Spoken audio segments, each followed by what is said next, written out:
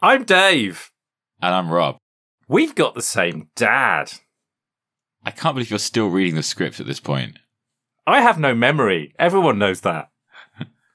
Well, anyway, we've got the same dad, but... We didn't meet until you were 16. I was about 16. 16, yeah. Which meant we missed out on a lot of music sharing. So this is the podcast where... we somehow solved that great crime.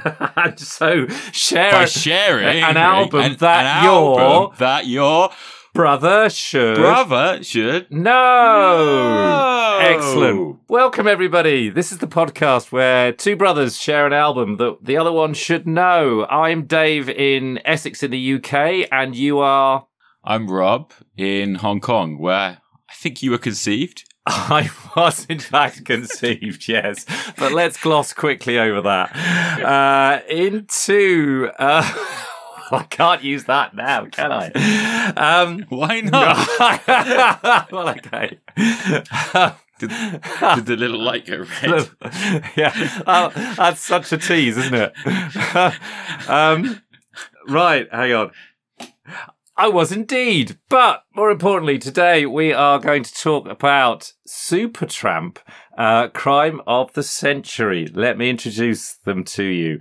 Supertramp. They're almost like the anti-rock and roll. If punk is the absolute rock and roll, Supertramp are about as far away from punk as you can get, musically and conceptually. Far from spending their formative years travelling around in transit vans trying to, rustle up enough money for a burger and a gig.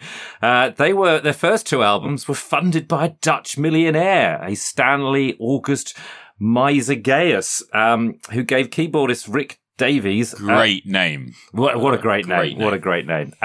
He gave keyboardist Rick Davies an awful lot of money to form a band and record two albums. So Rick... also a great guy, I guess.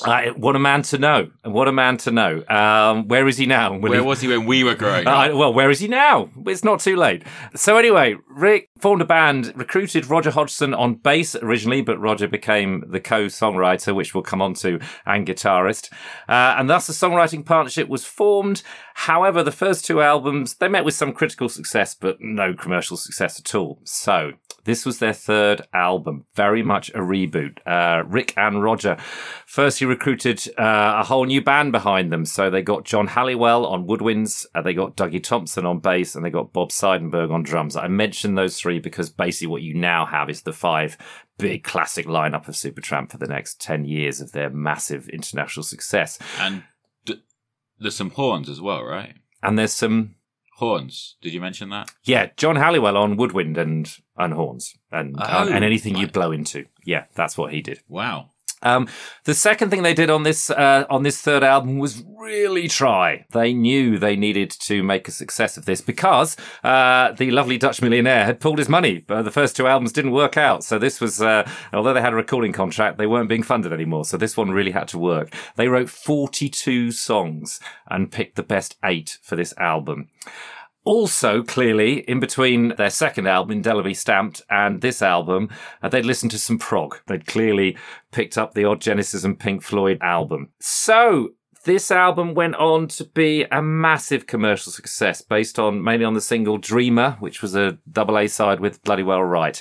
And the reason I picked it is A, because I love it, but B, because I think it straddles my world of prog, which I know you're not into at all, Rob, and normal pop rock world. It often fits on people's top 50 prog albums. It's there, but I think even the most arch prog fans it's almost like with a raised eyebrow. It's there, but we know, is it real prog? It's kind of pop prog. It's the pop album or rock album that prog fans can kind of accept is just about part of their canon.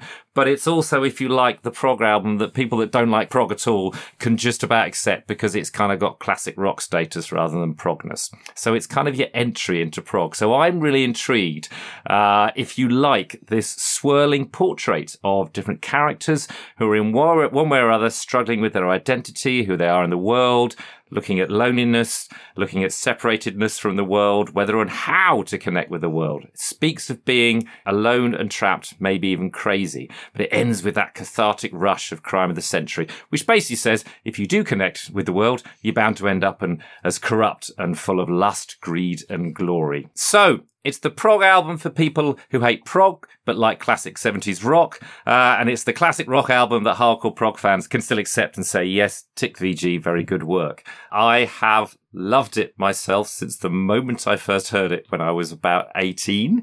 So that's over 30 years.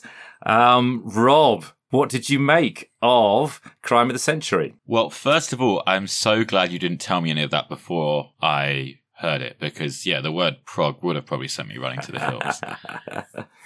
But as I was listening to it and getting increasingly excited, I started to realize that a lot of the things that were exciting me were probably what people who like that scary P word stuff probably respond to too. So it was a little bit of a awakening for me, sure. I mean, to be honest, when you said Supertramp, I thought 80s synth band. Yeah.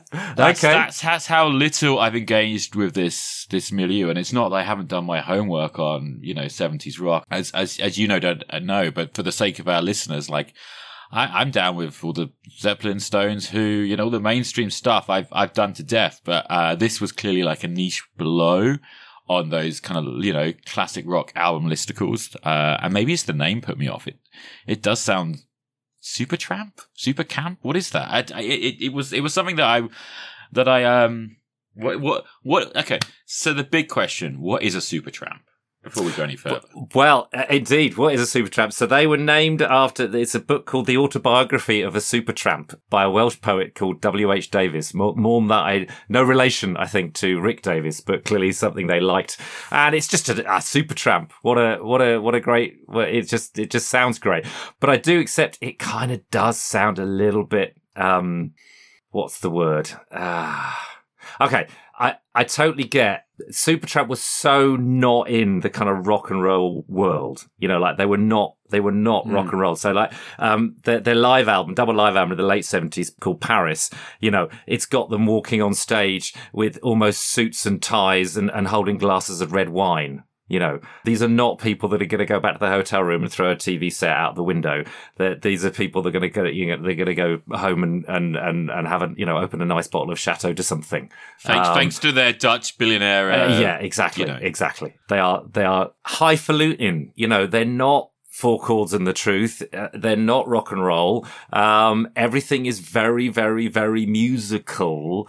And I'm aware, for me, that's partly what I love about this album is that, I'm never bored musically. For every 10 seconds, they're doing something different. There's a different tonality. There's a different arrangement coming in. There's a different time signature coming in. And I find that constantly entertaining. But I wondered where that kind of, if you like, kind of almost willful kind of, we're going to be clever musically, left you in the end. Oh, I'll be honest. I found this album completely overwhelming, but most of the time in a good way. Okay. Most of the time. Wow. I do think this is a record where you have to suspend your, activate your suspension of disbelief a little bit. Sure. There's moments where it deteriorates into silliness, and there's quite a lot of it that just sounds silly. It sounds incredibly earnest and incredibly silly at the same time. I can't really explain it. I think it's very much a product of its time, and in a way, I think it's kind of marvelous. If you think this was 1973, think how much rock music had changed in the preceding 10 years, 5 years even.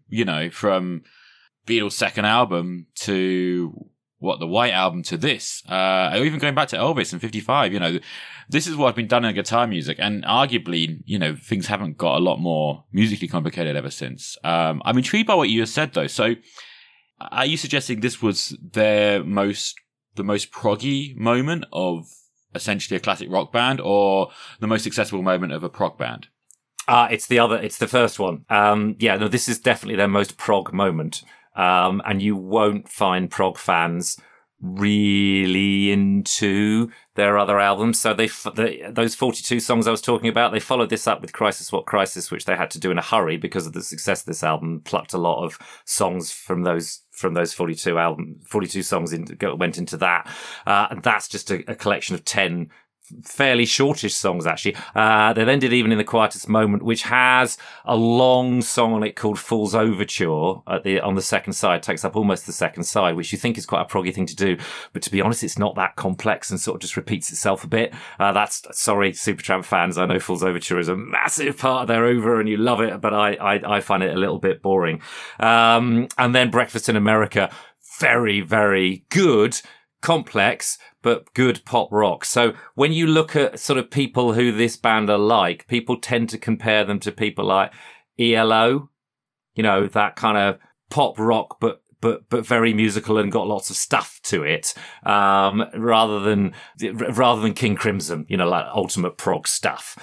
So this is I think probably musically challenging as they get. And that's a really weird thing to say because the sound of this album isn't challenging, is it? The production of it is very, very almost easy listening, mixed with these kind of layered, complex arrangements where the music is darting around a lot. Well, that's kind of probably why I responded to it, because it's taken the kind of liberal use of effects, as you say, but more importantly, the inventive structures, the breaking down the rules, the removing the AABs, the verse, chorus, bridge, and really just allowing, a very novel approach to how songs are structured. But the musical ideas are not widdly, weird scales, weird odd meters for the sake of it. Like, no single musical idea they play is exceptionally difficult. It's definitely not stupid music.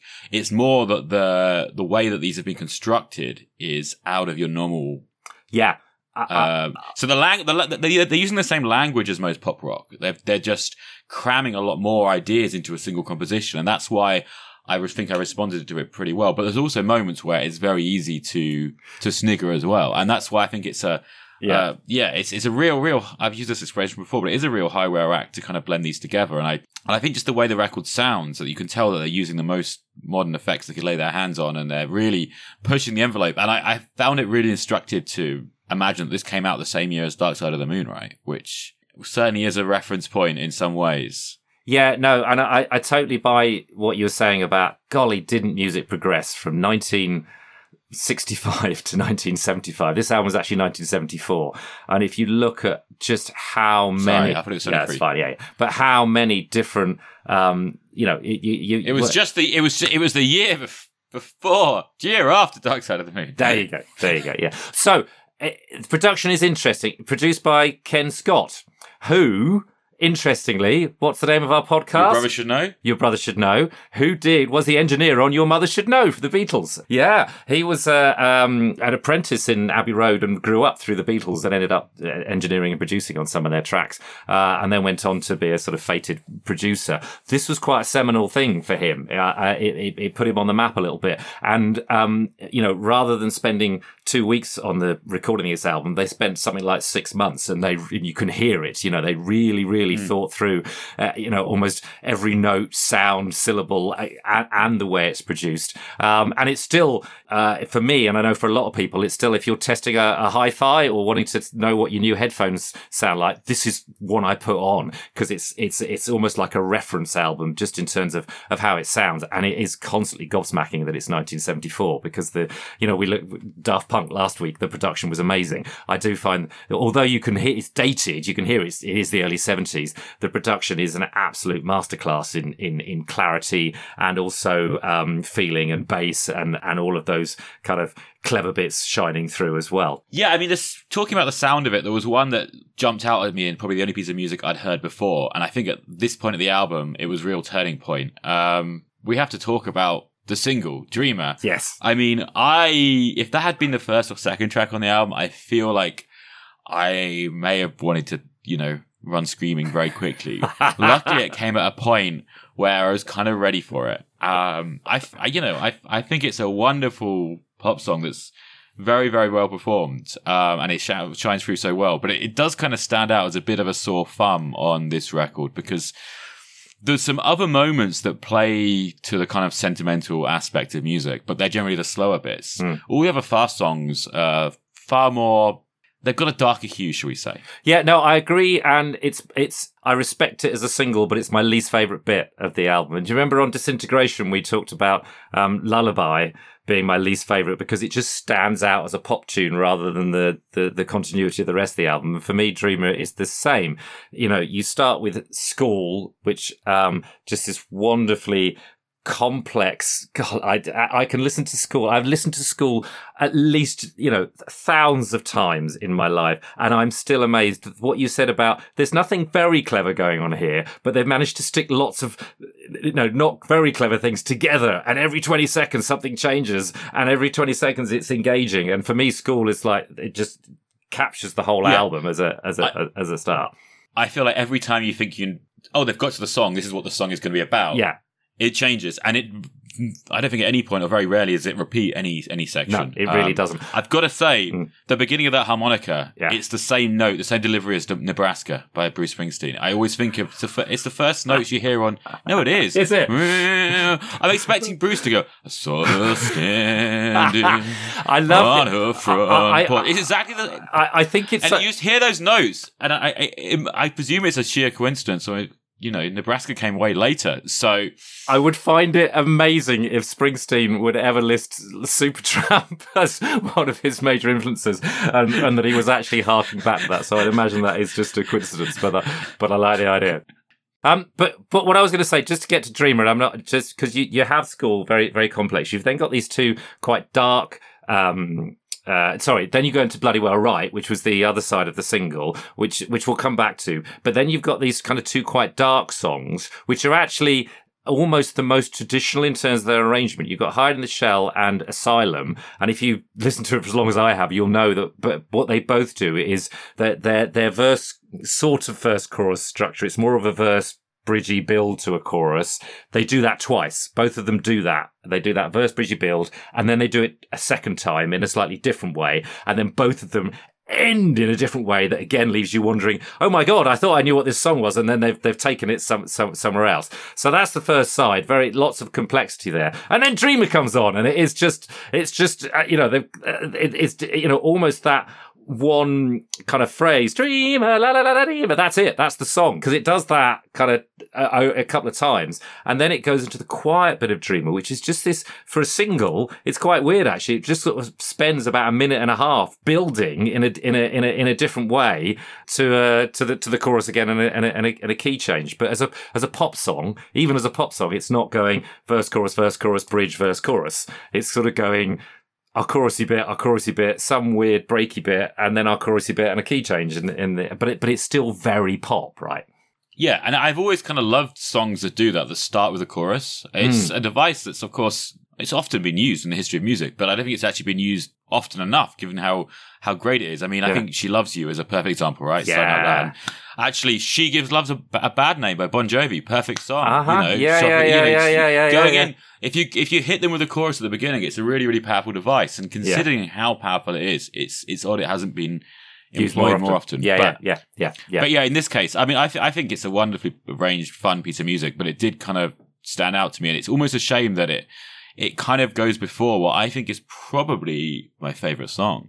Rudy. Yeah, I've got a lot of questions about this. Okay, go on. First of all, who the fluff is Rudy? Yeah. We don't know. All we know is on a train to nowhere.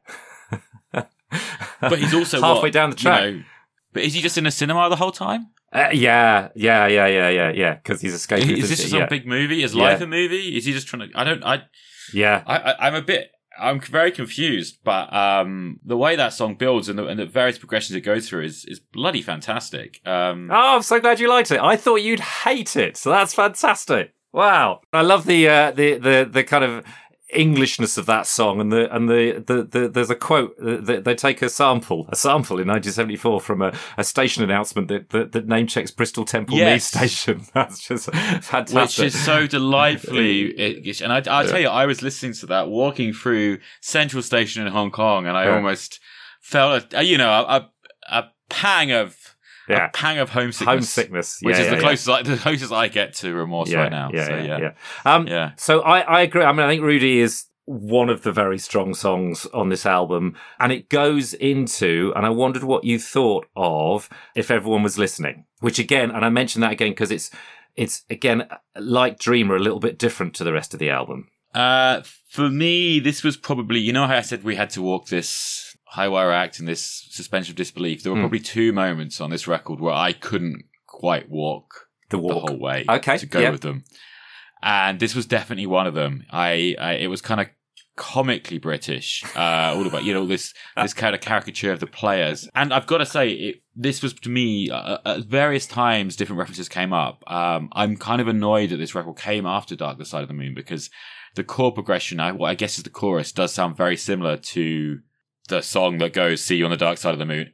It sounds like the most overt, it almost sounds like a rip-off. If they were contemporaries, I'd let them go, but it for this to come out a year later sounds, a little bit too close for comfort for me. One thing I did notice, the quirky little flute solo at the end. Mm-hmm. Does that not remind you? I think it's a Nick Drake song. If it never has done. No, it's a Joni Mitchell song. I think Tin Whistle or something off one of her, something off Clouds, perhaps one of the early songs, and it just kind of ends, and then it has like a one of her very early. It might be Ladies of the Canyon or even the first album. But yeah, that seems like a very obvious reference to Joni Mitchell. So I have to say, while Dreamer I think doesn't fit, and therefore it's probably oddly my a low point would be the wrong word, because I still love it. If everyone was listening, I get doesn't quite fit the style of the rest of the album, and actually, when you go on the kind of Supertramp fan sites, most people say that this is the least strong track on the album. And I must just interrupt to say I'm very much looking forward to spending some time on those Supertramp fan pages. Well, they sound like a riot, Dave. They are a riot. How you're spending your middle age. That's where I spend my Saturday nights. Yeah. Well, obviously, not just the Supertramp ones, but the Genesis ones and the Jethro Tull ones as well, if I really want to live wild. It's actually one of my favourite songs, so you've just ruined it for me by thinking that there might be bits ripped off from Pink Floyd and Joni Mitchell, which I'll have to check out. I love it for a number of reasons. I love it because I think it does give all the other songs, the rest of the album is really clever and musically very engaging. I think at 19, the Didn't know the lyric. difference? 19 lyrically and conceptually, it really spoke to me as well, all that kind of separatedness. But actually, in the cold light of day, perhaps because the production is so crisp and clear, it's not the most it's not the most emotionally engaging experience for me, this album anymore. I appreciate it musically more than lyrically, but I actually find, if everyone was listening, to be the kind of sentimental, emotional heart of the album. I think without it would be a little bit of a colder experience all round. And I mean, it's inspired by Midsummer Night's Dream, so you're right to make the sort of Shakespearean player reference. And I guess what he's talking about is, it's around people who never quite feel that they're being entirely themselves out there in the world. They're always putting on some kind of performance, and that being something they have to dress up for. How do you plead an actor indeed? Go relearn your lines. I find it quite heartbreaking in a way that character is having to do that all the time and isn't succeeding. So I find it a really, really emotionally engaging piece in what can be a not so emotionally engaging album, and a really, really good intro to the kind of what I see as the absolute majesty of the title closing track, Crime of the Century. So I mean, to go from Rudy to this, if everyone was listening to Crime of the Century as a threesome, what an incredible journey musically and lyrically to go on. Yeah. Yeah. I mean, so maybe there's more to those lyrics than I realized, and I did definitely sense, this perpetual feel of outsiderness. I think because it starts with school, and then schools are talked about in Bloody Right. Yeah.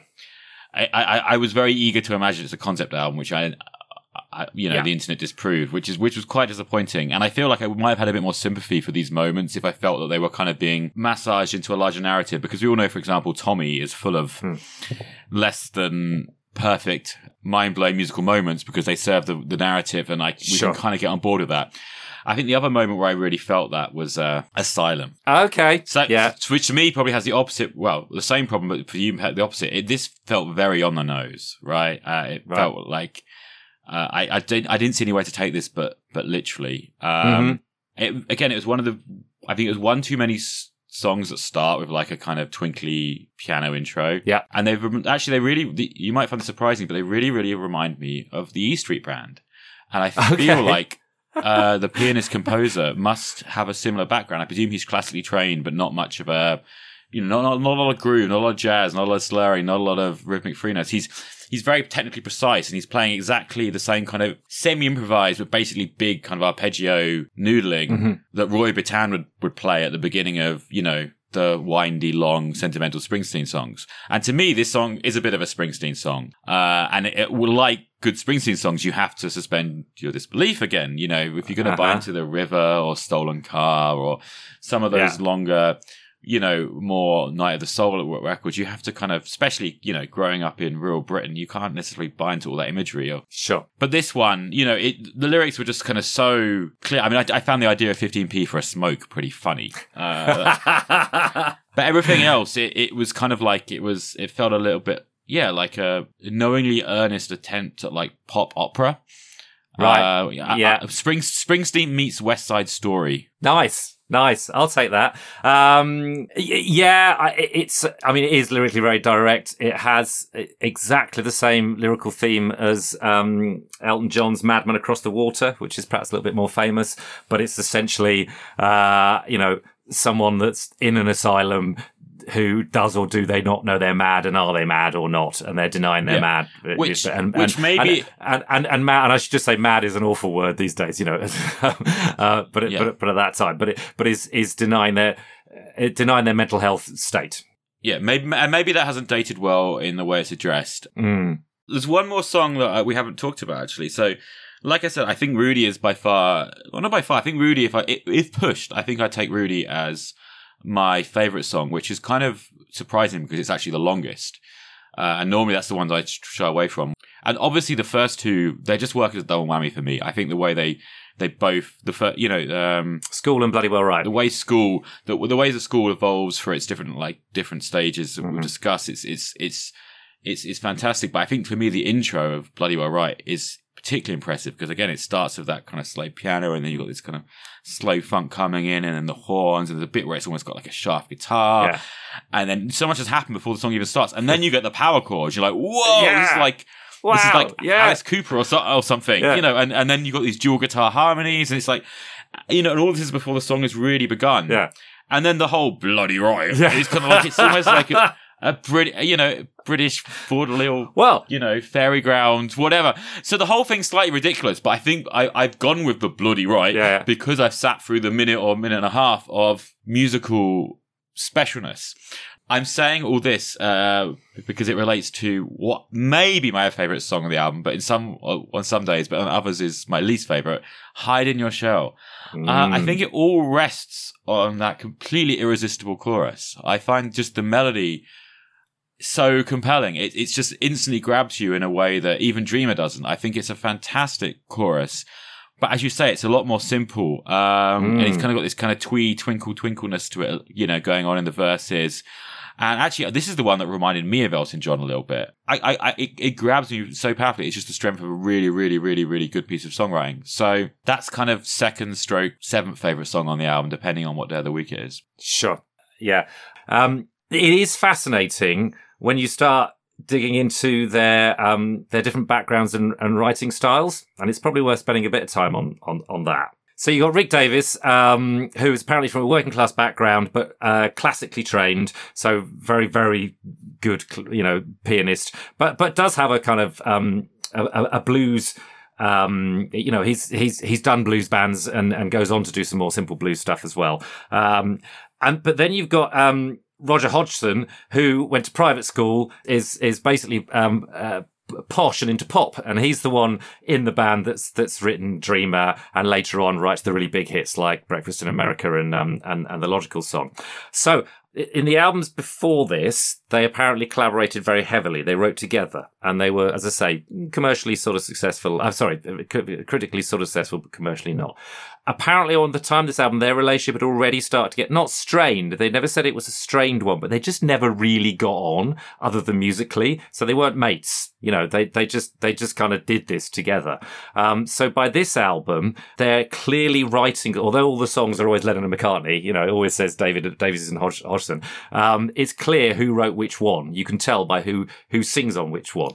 So I would love you to break this album down for me. Okay, so you've got Rick Davies, he wrote Bloody Well Right, Asylum and Rudy. Yeah. Oh, how odd. So two of my favourites and one of my least favourites. Yeah. And it is amazing. So he's the lyrically on the nose guy, basically. He's the heart and the sleeve. But it is also weird because they do have these different musical styles, but sometimes you're like, oh golly, is that a Hodgson or a Davies song? But all of those three do have those piano intros. I think all three have those Bloody Well Right and Asylum certainly do. Rudy's no more goes straight into it, but that's where he's displaying his piano chops. Roy Bittan chops. Yeah. Hodgson wrote Hide in Your Shell, which is the more surprise to me if he's the poppy guy, because that feels like it's more like Asylum. But he wrote Dreamer and If Everyone Was Listening. The two more, the more poppy ones. But they collaborated properly apparently on School on the opening and closing track on School and on Crime of the Century, and that's symbolic. Yeah, and for many people, those two are the strongest musically songs. They're certainly the ones I go back to and think are absolutely brilliant musically. And they opened and closed their gigs for many years to come. Those two absolute collaborations. And you could say, because certainly on later albums, they really, really not only wrote separately, but arranged separately as well. And it just became kind of almost two people's solo projects on the same album. So there is an argument that... Yeah, they white albumed it. So there is an argument to say that the last time they properly collaborated on two songs was the first and last, School and Crime of the Century. And they are very, very strong songs. If only they'd done that more, but they didn't. That's just personalities and rock and roll history for you. But that's how the writing ties down. And you can see it. You can see Davies's more complex classical approach to songs like Asylum and Rudy. And you can see Roger Hodgson's more kind of pop, not simplistic approach, because he's a very musical guy, but more frontally melodic approach in things like Dreamer and Everyone Was Listening. But they certainly have a crossover of kind of musicality in them. Again, I'm so glad I didn't know that before listening. The song we haven't really talked about is the very last one, Crime of the Century, which I just think is incredible. It kind of rounds off the whole album musically, but also lyrically, as I said at the beginning, all of that introspection and should I be part of the world? And well, if you are, it's only going to go badly. You're going to end up as a man of lust, greed and glory. I love the way it just kind of slowly, the first half just kind of slowly builds, and then you've got some Hodgson guitar, and then the piano. When I first heard it, I thought the piano was going to do more, and I was waiting for that ding, ding, ding, ding, ding, ding, ding, ding to change. It changes a little bit, but what you realise is what's going on top of that, the orchestral work and the saxophone coming in, which just builds and builds and builds and builds to that massive climactic note, which then quickly fades, and then you hear the harmonica that brings you right back to the beginning of the album again. I honestly think it's probably top 10. I'd have to struggle, but top 20 certainly songs of all time for me. It's certainly Desert Island Disc candidacy. I can listen to it again and again and again. I'm not even going to engage with that level of absurd fandom, but I am I'm genuinely baffled that you're saying this is one of the two they wrote together. Because for me, the first song, School, probably is the musical high watermark of the album. I think there is the most going on, and I think that that really sets out. It grabbed me instantly and made me suspend my disbelief, as I've said, for lots of the things that were to come, and lots of the kind of lots of the musical decisions, about maybe more than decisions of taste that I might have otherwise found dubious. Sure. Maybe I haven't engaged with this song as much as I'd like to, but to be honest, it sounds a little bit like a bit of a melodramatic piano dirge at the outset that doesn't really go anywhere. I mean, honestly, it just sounded like a Monty Python sketch of British rage. It was just so overblown. And I mean, I got that something very profound was coming on. I haven't analysed the lyrics to the extent you have, but it just all sounded a little bit silly. And as you say, and then nothing really happens. I really like the trippy outro. I love the build and the staccato and the power but it's just classic rock and roll. I mean, any band can do this, and many bands have done that. Yeah, more instruments, layers come in, textures. That is exactly why what puts me off bands like Pink Floyd that aren't that musically interesting, but just rely on effects and production and arrangements to play at your heartstrings that don't actually really mentally appeal to musicians that much, but appeal more to the general populace who can sense something's changing. And so for me, this felt like a little bit of an underwhelming end. I don't hate it, but to learn that it was one of the two collabs and it's what they closed their concerts with for many years just seems kind of baffling to me because, yeah, next to Rudy, next to School, next to Bloody Right, it just feels a little bit underwhelming. I probably, fair enough. And I thinking back, I might well have thought the same 30 years ago, because it doesn't have. You're right, actually thinking about it. It doesn't have the same musical complexity. I think we can allow it them in an album that has so much, musical stuff going on. We can allow them a bit of tropey emotion at the end, and it really works for me, as I say. But that is, it's a fair cop. I do get that it is. It's a set of more obvious musical choices.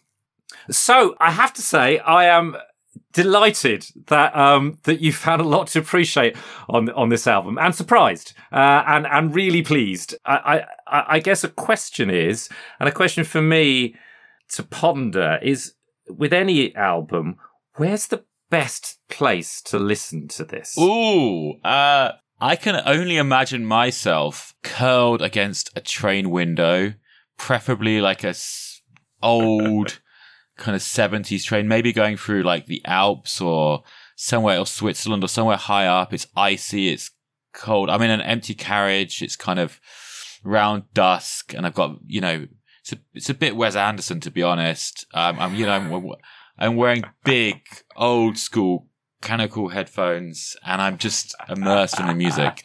That's what I hear. It's icy, but it's beautiful. It's pain and beauty at the same time, and it's definitely complex. It's all and nostalgic. All the things this album's saying to me. Wow. Yeah, no, I can get behind that. I love that. So let me ask you, when did you encounter this album, and what role has it played in your life? Okay, so the way I can only imagine myself listening to this and where it takes me back to is I first heard it I was in a tiny bedsit, so I must have been actually 19, on a record player, proper record player. It was proper vinyl LP. I bet you don't still have it. I don't still have it. No, sorry. Because obviously I did what everybody else did and sell their vinyl and get CDs, and now I stream, and now I might buy vinyl again. And so it goes round. But you'll be pleased to know I was listening to it on a massive pair of chunky 70s headphones. Yay! But I wasn't, unfortunately, on a train in the Alps. I was stacking shelves for Tesco's in the daytime and living in this seedy bedsit in Felixstowe in Suffolk. And as I say, at the time, lyrically, this one meant a lot to me because it was all about, where are you? What's your place in the world? Alienation? Am I going a bit mad? Who am I? Who are the props in my play? As the song says, and who should I be? So it played a big role, kind of emotionally, for me at the age of 19. Musically, it's sort of travelled with me because it's a kind of yardstick for me of other bands, and when bands try to be kind of clever, I sort of go back to this album and go, yeah, you're not quite pulled off School, have you? Good luck with that. Where would I ideally listen to it now? I think I might join you on your train in the Alps. That sounds like an ideal place. I tell you what it is. There's something traveling with this album. I don't know whether it's just the Rudy and the train thing, but there's something about being on the move that suits perpetual motion, because there's a real sense of perpetual motion because the music keeps changing, and it's not like it necessarily gets faster, but it's got that methodical sense of progress to it, which perhaps is why it suggests train travel to me, not air travel or anything else. So honestly, Dave, I didn't expect this album to have the effect on me it's had.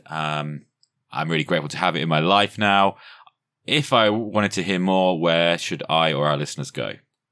Yeah, and that's difficult. I probably spent quite a lot of time searching for another Supertramp Crime of the Century experience. It does feel quite unique for them because it's their most proggy complex moment. There's good Supertramp to get into. You know, I personally would recommend the album that followed this up. As I say, Crisis What Crisis. Although actually that one gets less good reviews. But I think there's a lot of really strong songs on that, and I've always enjoyed it. The big behemoth, Breakfast in America, is worth a listen. Give it a go. There's some, take your sort of complex prog ears off and put some pop rock ears on, and it is worth a listen.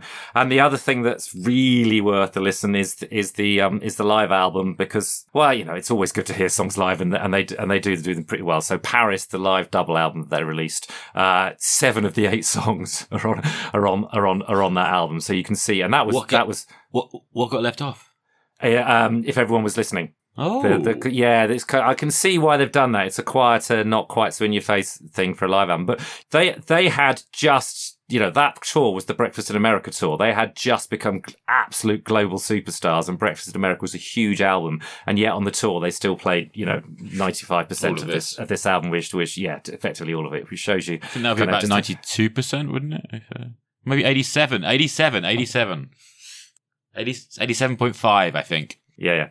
I am actually going to also, and this is a bit more nerdy one. So what happened is they split up after Famous Last Words, which was the album after Breakfast in America. Roger Hodgson finally said, you know what, I'm just going to go in my own musical direction, and I want to do my own stuff. And classically, he did that Roger Waters Pink Floyd thing.